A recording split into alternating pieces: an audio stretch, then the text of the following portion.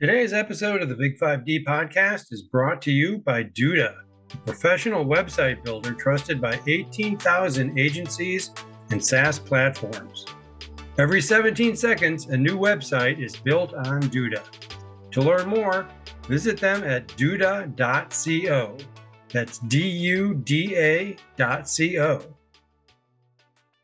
Hello, everyone. Welcome to the Big 5D podcast. I'm here with Brenton, Naicker, CVVC, which is a blockchain-focused venture firm. Tell us quickly about CVVC, and then we'll talk about blockchain in Africa. Brilliant.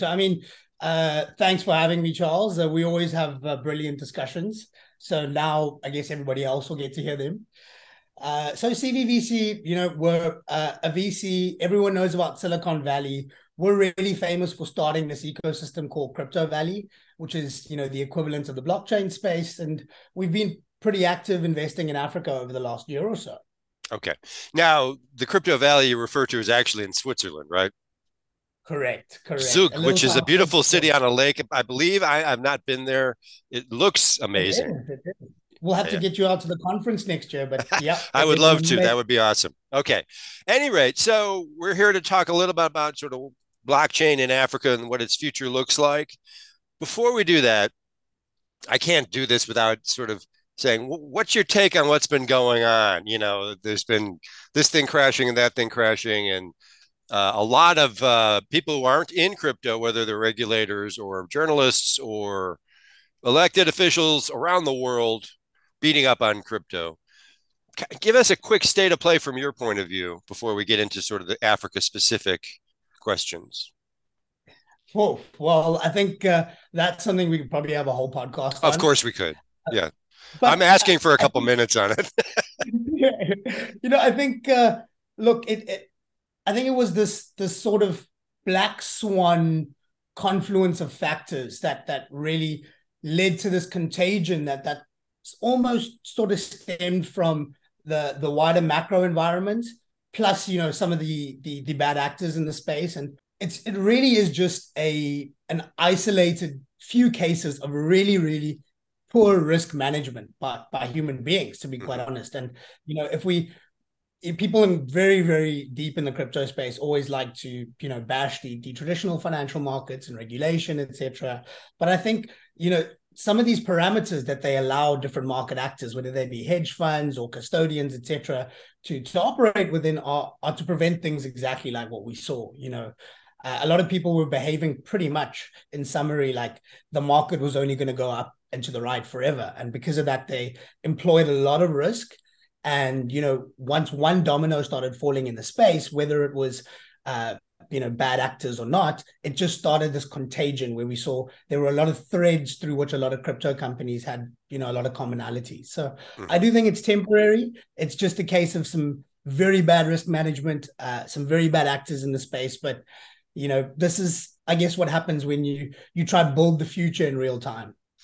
Okay, we could, like you said, we could devote a whole podcast to unpacking what you just said. When you say temporary, is temporary in glacial terms, or temporary in another time frame? What does temporary mean in your view, or what does it feel like to you? So I've sort of got two specific views, right? And the one is obviously the one everybody wants to know about, crypto, Twitter, etc., and that's price action. And I think, by and large, however much you want to separate crypto from the bunch, it behaves very much just like another asset class, by and large. There's a lot of speculative trading going on. And because of that, we've seen this very deep correlation to traditional markets. So temporary from a price action perspective, to me, in my opinion, not financial advice. Of course. I'll start the podcast with none of this is financial advice. Okay. None of this is financial advice. Thank you. You saved me. So look, I think we're going to start we've seen some really exciting activity today, but more sustained long-term sort of value accruing to the crypto space once we see that turnaround in the traditional macro perspective, right? Once we see the Fed starting, to hit terminal rates, starting to cut, we see looser sort of liquidity situations globally. And I think just like all other assets, a rising tide, raises all ships. From a price action perspective, that's when temporary. So there's been no fundamental change there as you see it. Yeah, the exactly. connection to the macro conditions. Okay, fair enough. No, very much so, very much so. And on the other view of temporary, I think that because of some of the actions of the bad actors we spoke about, is regulators around the world are now taking a very, very serious view on how to appropriately approach the sector. And it's, in their defense, it's not something where you wake up and you're like, hey, we need to protect people. Cool, this is what we do. Let's write down, 3 rules. Mm-hmm. I think it is going to take a lot of engagement from them, from the industry, but once they get it right and we have clear rules for people to play the game with, just to be sort of simplistic. As in securities, right? Yeah. Exactly. And then you've got these sort of oversight over the risk practices of some of these players, etc. I think then we'll start to see more innovations coming back to the space. Really exciting things in DeFi, really exciting things in the NFT space. We've still seen, despite the sort of price action and negativity, we've still seen a lot of corporate partnerships in the space. A lot of the traditionals. I mean, Polygon is one of our partners in Africa. I mean, if you follow them, they're partnering with another unicorn or billion-dollar traditional company every other week. Okay. So I think that the underlying fundamentals of the industry is growing. People are using it. They're building useful things. But again, I think we sort of saw this temporary setback being the bad actors causing a lot of scrutiny on the space. But once things get cleared out, smoke clears, I think we start racing forward again. Okay, and you think that's in 2023? Oh, to be honest, hard to predict. Hard to predict. Okay. I mean, regulators are not known for moving as well. The regulatory thing could, if it's hinged on that, my guess is just based on the pace things typically move at. That doesn't seem likely. Doesn't seem likely. Exactly. Probably looking at 2025. Okay, that's fair. We'll take that signal to pivot to what we really want to talk about today, which is kind of what you do, which is finding companies that are using, if I'm putting words in your mouth, stop me, but finding companies using blockchain to solve real world African problems and helping them grow, right?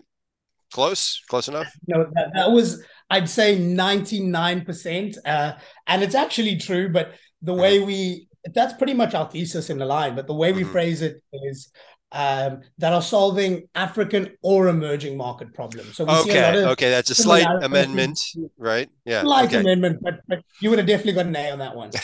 Okay, African and which suggests that CVVC has not an African focus, which I know is not the firm's only, but an emerging market focus. Is that fair? Correct. Okay, you've got an accelerator program underway, right? Could you tell us about that very quickly? Oh, it's brilliant. So applications are open if any founders are listening until the 15th of Jan. So I don't know when this is going to be published. Barely within that. But if you can give them a 1 or 2 day extension, if they say they heard the podcast. If you mention Big Five Podcast, we will give you a 2-day extension. It's an accelerator where we plug you into our network in Africa, which includes people like, the biggest exchange being Valor, Standard Bank, who's doing some amazing work in this space. But the real value add is our network out in Zug, which is known as Crypto Valley, which, includes the biggest protocols in the world from Cardano to Ethereum. And that's something as an investor specifically that there is no one else on the continent really who can expose you to that network.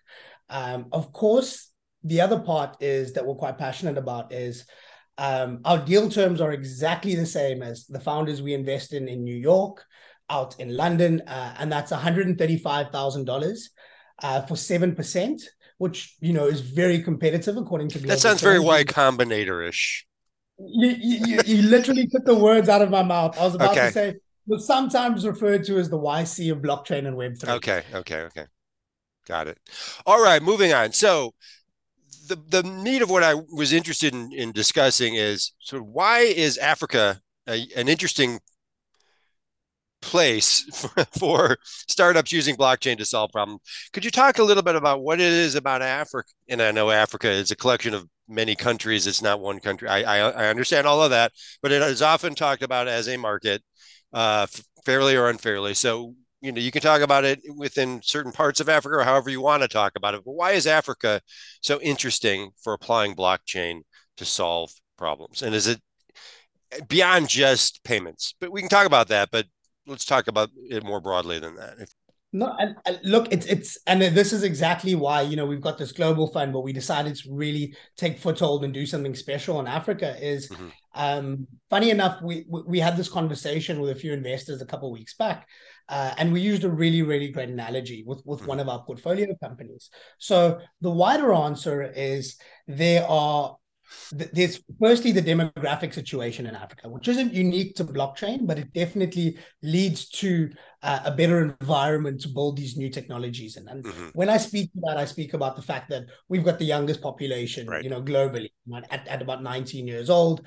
Europe, I think, is about 55. So that's a slight difference. Yeah, you're trying to introduce a new tech to a 19-year-old and a 55-year-old. And then you've got all these other compounded things, the increasing mobile penetration, digital penetration, and that's not unique to us. But why Africa and blockchain are sort of a perfect marriage is because if you look to where those really developed markets are, Europe, America, where there's a lot of this activity happening in the blockchain and crypto space, it's exchanges, it's financial products, it's people speculating. Built around trading, right? Exactly. Yeah. It's just this asset class. But if you come back to the data from a number of the reports, Chain Analysis, Hootsuite Digital 2020, myself spending 2 years at the helm of the biggest exchange in the world in terms of Africa, you see Africans, one, adopting cryptocurrency at a far more rapid rate, and two, utilizing it in a very, very different way. I.e., they're using it for payments. And I always tell the story because it blows my mind. There's 40-year-old merchants, street merchants in Nigeria who can tell you what is the best network to send them USDT on to minimize the gas fees, or basically make the transaction as cheap and fast as possible. And that level of adoption and knowledge was just gained out of necessity. And that, speaks to the specific why Africa and blockchain, because things like financial inclusion, where there's billions of unbanked people, where, things like one of our portfolio companies are solving, where property records are kept separately and in filing cabinets on 50-year-old piece of paper somewhere, which leads to, massive property fraud, where at sometimes you can't the government can't even answer the question, who owns that house over there? Right.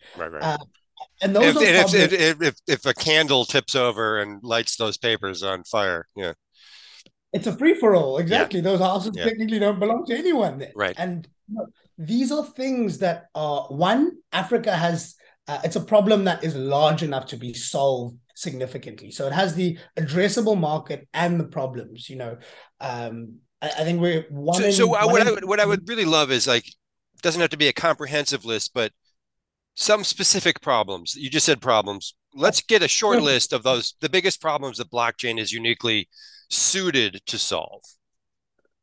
Perfect. So, I think the one that is really easy to understand, and to be honest, you touched on it a bit earlier with fintech, is the lowest hanging fruit, and that's remittances, right? For those who don't know, currently sub-Saharan Africa, worst place to remit money to in the world. It's the most expensive. Yeah, the costs are way up there. Yeah. The costs are ridiculous. And, as a South African, some of you will know these not mobile money, but money remittance services at like Pick and Pay at our retail outlets. The charges there are sometimes 15, 25%. And if you look at the user base, right, sophisticated people were booking Forex on our banking app. They're sending, a little bit extra that they can home to mom in a village. So that 25% is a significant value to just be extracted.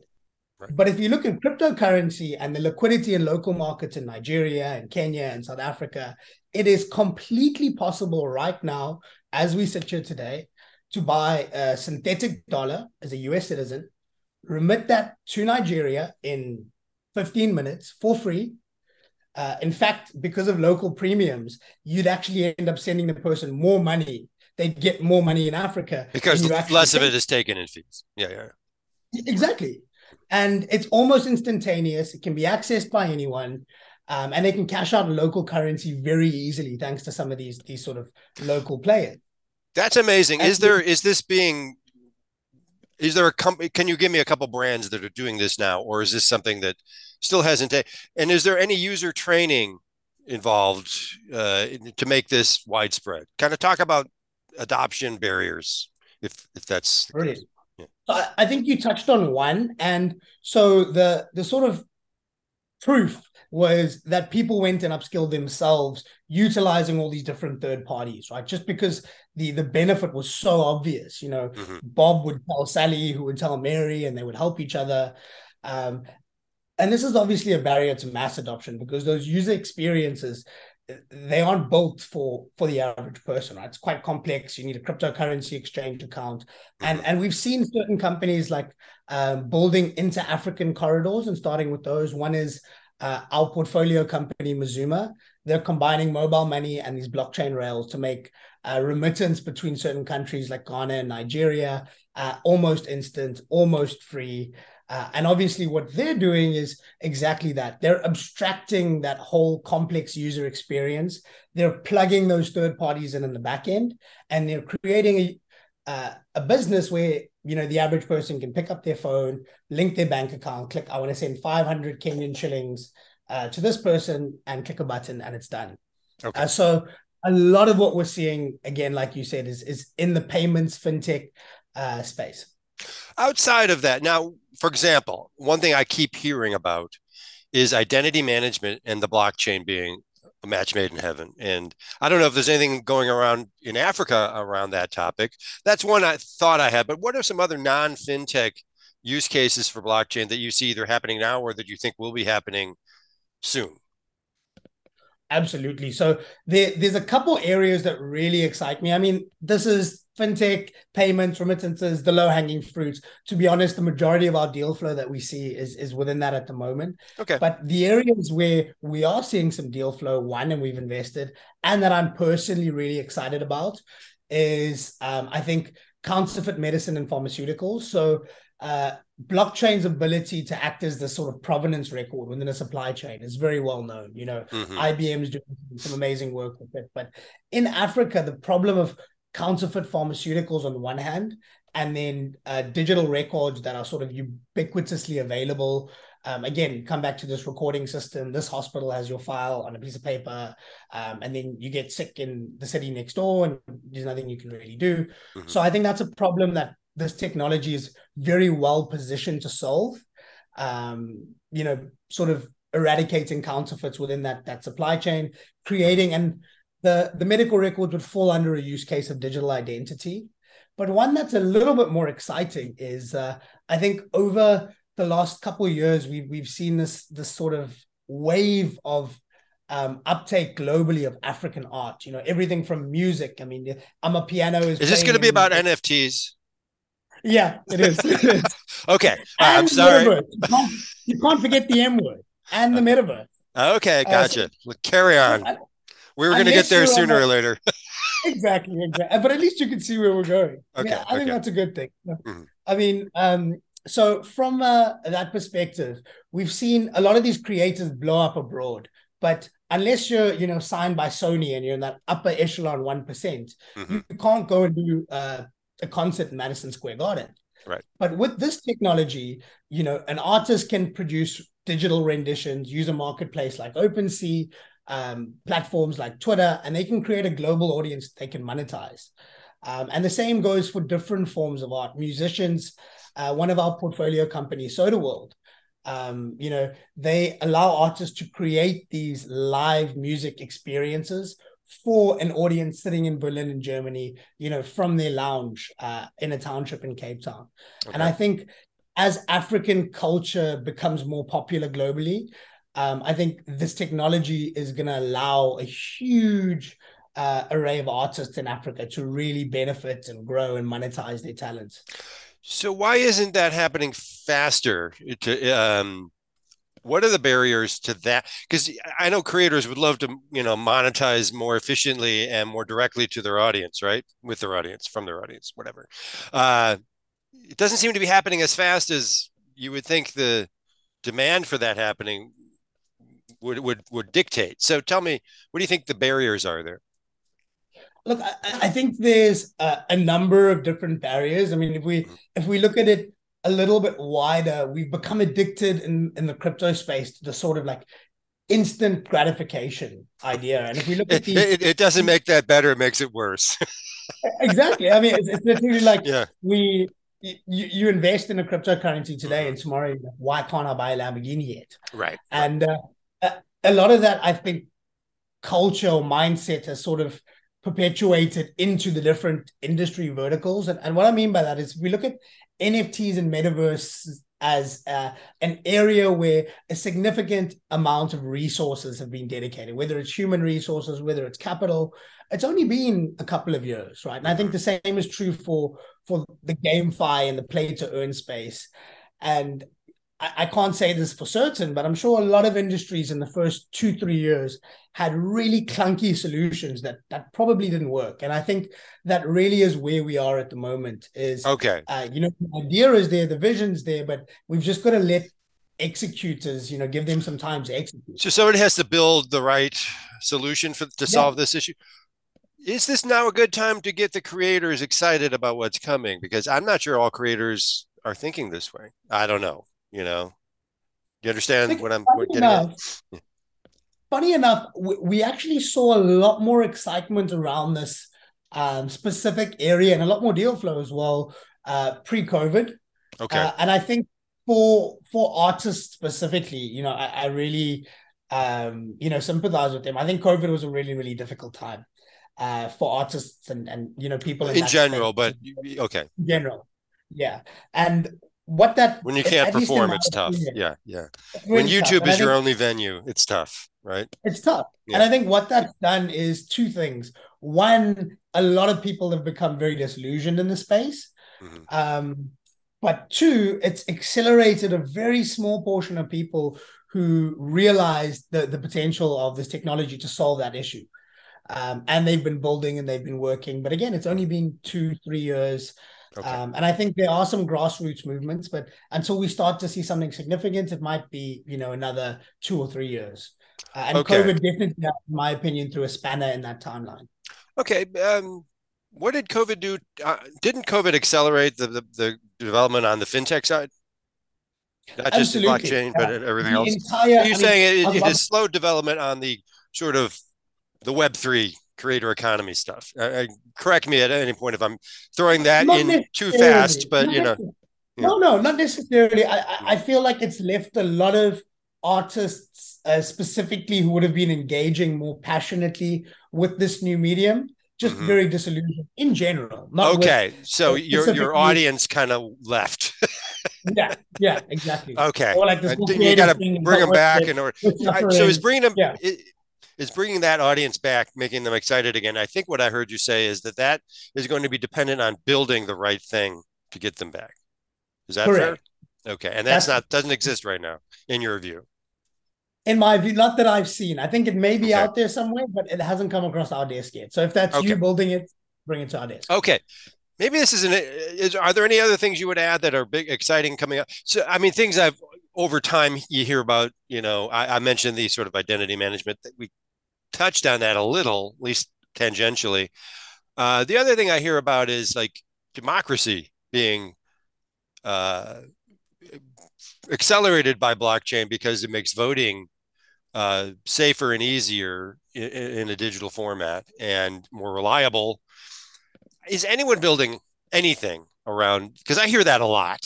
Okay. You know what? And I've never heard of anyone specifically building a voting solution around blockchain. I know that they've actually been, and the specific locations escape my mind at the moment. So I might find it and send it to you afterwards, and you can put it in the appendix. But there are some production systems that utilize technology. So, i.e., they've been used in actual votes around the world in some of those more developed countries, if memory serves me correct. But I think I had an interesting discussion about this in Africa, specifically with a gentleman from another African country. And, we came to a very good point that, it's a killer use case specifically for Africa where we see. Yeah, I thought Africa would be a emerging markets generally, but yeah. But if you look at the nature and magnitude of the other problems we have that are probably, It you know, a falls little down the bit, list. It falls down the it list. falls down the list. Yeah. Okay. So I think it's a really great use case, but there's just and I don't want, you know, to get rubbed out after this, but from a political standpoint, you know, I just think there's a lot more bigger problems that they need to solve right Okay. now. So everything we talked about up to this point, once those are nailed, then voting will be on part two. It'll be Part two. chapter Once we two get of the currency blockchain stable, knocking off every problem. we get the youth employment sorted, Okay. all of that, then we can come back to the voting. You just said youth employment. That may have been a throwaway line for you, but is there a blockchain application that helps with youth employment that you can think of? So not one of the things that I'm quite passionate about, and we try to do some work in this space on our ecosystem business side, is and when I speak to this, I speak from a very South African lens, but I know of successful cases of this in a lot of countries like Kenya, etc. And it's not that the technology itself is you know, in some way going to revolutionize the ability to become employed, but what I do have a strong belief is setting up the fundamentals. Is we've got this huge problem in South Africa of youth unemployment, right? And if you look at the only solutions to that, we've already got, you know, by other people's opinions, an inflated cabinet. It's not going to be a public sector solution. It's a private sector solution. And if you look at the growth required internally in South Africa, actual buildings, brick and mortar stores, it's almost unattainable to create the kind of growth we need to create healthy employment. A couple points of GDP is not going to solve this problem. Exactly. Yeah. But if you look at and again, if you're a believer, I mean, and this is not really isolated to blockchain, but digital in general. If you look at the sector, right, the Coinbases of the world who are employing a number of people, you know, the huge companies, they don't just have blockchain architects sitting there, you know, writing smart contracts. They've got social media managers, they've got graphic designers, they've got PR people, they've got content writers. And the one time we can actually look at, you know, a weaker currency relative to developed markets as a plus is, you know, when our salaries are sort of getting denominated in dollars, because, you know, a Coinbase hiring me remotely, which has been accelerated by COVID, sitting out in Nairobi, paying me, you know, $1,500. For someone in New York, they probably wouldn't even show up to that interview. Oh, for $1,500, it better be a day. Yeah. Exactly. Yeah. But if you're speaking to someone in Kenya, a young, educated college student who's exceptional at graphic design, you know, that is game changing. That's more than anyone locally. Well, we saw that start to happen, particularly during COVID, when everything was. I've talked to U.S. based startup founders who say my last 10 engineering hires were out of Nigeria, for example. You know, exactly, and all remote. Obviously, also very fond of Cape Town. I know. Right. In this particular example I'm thinking of, this was said on stage in the States. I forget when. Recently, it was like, yeah, I'm hiring out of Nigeria now. You know? And as Africans, I feel like we need to be trying to accelerate that, right? By creating internal programs, upskilling programs, creating corridors, building bridges. So when I speak to that, I think that's the powerful opportunity here. But I think it's largely related to tech, and it's related to the wage gap or the earnings gap between Europe and North America and Africa. So there's a smaller gap between the skill sets, if there is one, you know, and a much larger gap between the expected wage expectations, right? So if I'm an employer in New York or Berlin or wherever, that's going to be very attractive.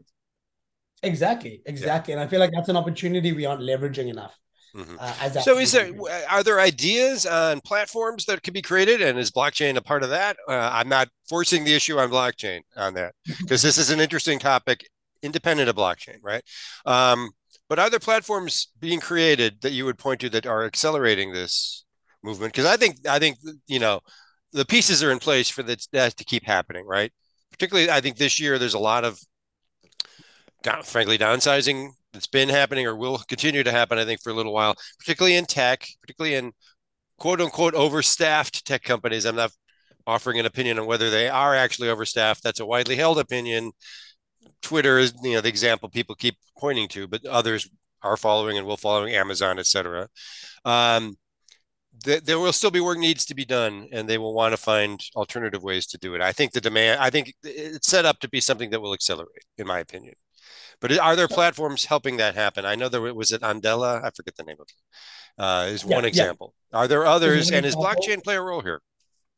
So coming to the second part first, look, we haven't seen any sort of compelling ways that blockchain specifically, drives efficiencies in that sector. Okay, fine. But what did come to mind when you mentioned specifically those two examples, right? Mm-hmm. So companies trying to operate more efficiently, drop their headcounts, but also platforms that are allowing these talents to service global markets. And the one that comes to mind, in fact, funny enough, I met at Big 5 Digital, the conference last year. Okay, great. Thank you for mentioning it. Yeah, I think next one's coming soon, everyone. Join us in Cape Town. Zindi, the data science platform. Oh, yeah. So, essentially what that allow corporates to do is access this global pool African pool of data science, across the nation, of data scientists, whether they were students, whether they were, seasoned chief data officers at corporates. They would put out challenges and problems, to this group, and people would provide solutions, get scored, the winning solutions, you transfer over IP, you get some money. But I think platforms like that specifically are ones that accelerate the adoption of so ones that are focused on a specific skill set, right? Like this one particularly is data scientists, data engineers. Another one, developers in a certain language, maybe. I don't know. Blockchain developers could be one. Yeah. Okay. So are you seeing evidence that these platforms are forming? Or has anyone pitched you on one? So we have not been pitched one as yet. And again, I think because blockchain doesn't really play. Maybe not. Maybe you wouldn't be the one who get pitched. I've asked another VC. They may say, "Oh, I've gotten 10 of them." No, I think that would definitely be the case, and I think the growth and success of platforms like Andela and Zindi are the first sort of indicators of that. Okay, and I do feel we'll see a lot more of these sort of job marketplaces, etc., coming up in the future. Okay, that's interesting. We'll move on from there. I think it's roughly time to wrap up. Any sort of final thoughts on what you think the next few years look like for blockchain development in Africa? I think what's good is that things look as they should. And what I mean by that is that, look, it is a relatively immature market. So the wider venture spaces, depending who you ask, only really 5 to 10 years old in Africa and South Africa specifically. And then if you look at the prominence of the blockchain space with the rise of the Valors and the Lunos of the world, I'm talking specifically in Africa, and the Paxfuls, etc. Again, that's even younger in terms of maturity. And when you look at the US markets, the European markets, that first wave of startups were all infrastructure and payments. They were all exchanges and DeFi and fintech. And I think that's exactly what we're seeing here in Africa. So over the next couple of years, I do think, and like we spoke about, a lot of the compelling use cases that come to market are going to be in that remittance space, that fintech space, the payment space. But over a 5 to 10 year period, I'm quite excited to see what use cases come to mind, because people then will be able to build off of these financial primitives, right? Whether it be an API for credit score and another API for loan origination, and then wrapping that up securely in a DAO, for example. You need all of those foundational primitives to be built in your market to be able to start building that really cool, innovative, complex stuff, which I do think Africa will start to see, in the near future. Great. Okay, we'll end it there, Brenton. Thank you very much. This has been a lot of fun. And thank you for mentioning the Big 5 Summit, which is coming up mid-March in Cape Town.